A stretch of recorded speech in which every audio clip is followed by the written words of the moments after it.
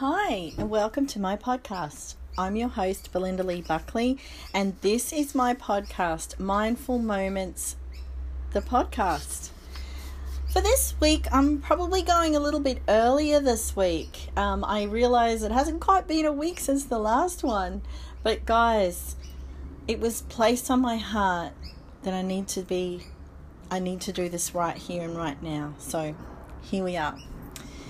Something on my heart that I need to share with you. So I want to invite you now to think about a defining moment that's happened in your life. And I've just had one very much on my heart in the last couple of days. And this is why I felt compelled to share, because I think this might be something that you might be going through as well right now. And what is that defining moment for you? Well, I've come to learn that what might seem of very little consequence to someone might be absolutely major to someone else and might literally turn their life inside out. I experienced the power of this, and I've experienced it several times with my clients, but I experienced the power of this within myself and my own self-awareness in the last couple of days. Because something that happened to me this week was I had an assessment. And if you're anything like me, okay, I've been a teacher for many years, so I've been at the other end of the assessment process, if you will. Yet when it comes to someone assessing me in a formal manner, it's not that I can't accept the constructive criticism, because that can be a thing, and there's no judgment. That can be a thing for people. And there's reasons for that. Very deep-rooted reasons. And that's another thing I help people through. But for me, it wasn't so much that, although it has been at various times in the past. But this time, it definitely wasn't that so much as a feeling, would I let myself down? Now, I'm sharing with you what can be quite a big concept, and honestly, at the time, I had such high expectations for something I was doing, and I thought, yeah, I got this. I've done this particular task like over 100 times already. I literally have. It's something in my life that I keep a record of. It's important in the work that I do. And, it was something I've done so many times. I thought, you know what, I got this. And that level of confidence can be great, but I'm here to challenge something that's within all of us. So we can work on our level of confidence and our mindset and all those wonderful things. And I completely am so into that. I help people to do that as a transformational success coach. But one of the conversations I had with a friend recently, who's also a colleague in this space, is that I will always call myself, no matter what, a transformational coach. And here's the reason for that. Because I believe so strongly that all of these other areas of coaching that you can have, and this trigger that came up for me the other day, I'm now having coaching through. But if you can't deal with what's under the surface and who you are at core, deep within you, I'm going to go so far as to say at a soul level, and that's going to ruffle some feathers, but I'm not afraid to go there, friends, because if you can't go deep where the transformation needs to happen, I'm never going to be your surface level coach. Okay? That to me is not true transformation for someone. It all has its place, and I know some amazing coaches in different areas. But one of the things that I think is really important, because it's been important in my personal success journey, is going really deep into the root of why things are happening. Because a lot of the time it's not the surface level stuff that you can just apply logic to, and someone can just give you a logical explanation to and send you on your way. And that's by no means am I saying that's coaching. That's just a trusted friend or someone. I'm not talking about coaching as such here. But what I am saying is that anyone can give you a logical explanation for something. But for many of us, there's something deep inside that we have to really reach in and just not... And it takes a lot of courage to do this. And I was in this situation earlier this week and I learned greatly from it. To the point where I was teary with myself. And I had to pick myself back, you guys, dust myself off and continue with my work week. And I've smashed some things this week. I'm like, go me, like I'm proud of myself. But the other day for me was a very different story. And in that moment, I don't know if you've been there, perhaps you have. Some of us have been there many times over. In that moment, I asked myself that loaded question again. Was I enough? Am I enough? And friend,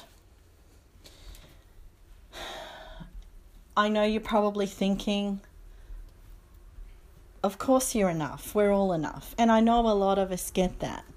But I'm talking at a very deep level now. We're getting into the subconscious space here. We're really, truly owning who we are at our core. And I didn't do that, friends. I didn't do that. I took a moment to do something that was an assessment, and I forgot things that I normally do. I stumbled upon things. I had a fear. And I don't get fearful about a lot of things, let me tell you. But we all have something. And obviously for me, what was uncovered was a fear of being assessed, of just not doing my natural state with something. Because you can feel totally cool with doing something you do every day, and it might be your everyday work. But then something can still trigger you and throw you off key. And that's what happened to me, friends. I learned so much in the process. Like I said, I'm now getting coaching myself because coaches need coaches, right? And that's also the whole point. I believe we all need coaching of some point if we want to get to our next level in life, whatever that is for us. That next level of, shall we say, personal fulfillment. And so for me, it uncovered something I didn't realize, and my world came crashing down because I thought, oh my goodness, I don't just got this. And it almost stopped me in my tracks. I almost had that quit moment. In fact, I did have that quit moment. I just say almost because it didn't last the whole 24 hours. It didn't last like a whole day. But I had a quit moment, friends. You know what? I have a dear friend of mine who says it's okay to have a pity party as long as you don't stay there. And I love that. Because here's the thing. I allowed myself, friends, to have all the feels. And I did not, I can honestly say, hand on heart, and I know someone else needs to hear this right now. That's why I'm sharing this insight. I did not stop myself from crying all those tears. I just let them flow. And eventually, because I didn't fight it, I moved through it. I allowed myself to move through. In a bit of a messy looking on the outside, I'm sure. I'm sure it might have looked like to the person who was driving beside me as I was crying in the car after the event or whatever it was. But to me, inside, I just knew I had to give myself grace. We're all living the human experience. And who would I be if I talked to people about this stuff all the time if I didn't apply it to myself? So I learned something, friends, that creating mindful moments for ourselves is also about giving ourselves plenty of grace in a moment, and recognizing that we all have these defining moments in our life where we just go, oh my gosh, I can choose to let this unravel me, or I can just let it flow through me and know that I'm going to come out the other side as long as I don't block it. I'm not a fan of blocking emotions. Those of you who know me, I'm pretty cool with someone showing all the feels in front of me. It's obviously what you do with your actions in those moments, and that's why things like abuse and anger and things like that. Sorry, I won't say anger. I'll. That's not the word I want to use there. I want to look at this more as, okay, abuse and any kind of violence. That's what I meant to say. Perfectly imperfect again. There you go. They're not okay because they're hurting other people. But there's nothing wrong with being angry, frustrated, sad, happy. I mentioned that because, it is a thing. Some people even feel guilty if they're happy in front of certain people. Go figure. But it's a thing. And you might have been there too. And there's all the emotions, all of the spectrum of emotions that we feel. And I want to say, and I want to challenge you in this moment, that if you're in that situation where you've had a defining moment, it could be in your past, it could be something that happened to you in your very recent past, like me, just this week. It could be something that happened to you many moons ago. But whatever that is, learn to look at the lessons. And while you're doing that, I think some people, this is a missing part of the puzzle, I think, for a lot of people. No one tells us to feel the feels while we're learning the lessons. Don't fight the feels. Don't fight the feels. It's like grief. I've been through grief many times in my life, and it's something I talk about in my upcoming book as well. How grief can take many forms. But grief is one of those things too that you've got to ride like a wave. So many feelings we got to ride like a wave. We cannot fight them, friends, because the resistance is what makes the struggle continue. The resistance makes that struggle between our conscious and subconscious just erupt and just go crazy. And then we're disillusioned. Then we don't know what's what. We don't know what we should be thinking and what we shouldn't be thinking. And by the way, if no one's told you today, please stop shooting on yourself. And so this whole riding the waves of emotion, I use grief as one example. You can take any emotion. Ride the wave. Don't fight it. It's like when you're in the ocean and a big wave comes. Are you going to stand there in fear and let it crash on you? Or are you going to have survival mode set in and you're going to start swimming pretty fast?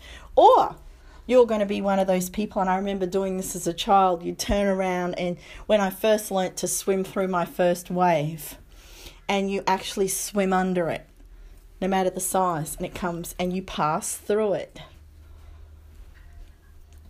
I love ocean analogies. I have a real affinity with water, and I have since I was a child. And to me, the whole analogy of waves crushing says so much about how we handle situations and how we handle those defining moments, for good or for bad, that happen for us.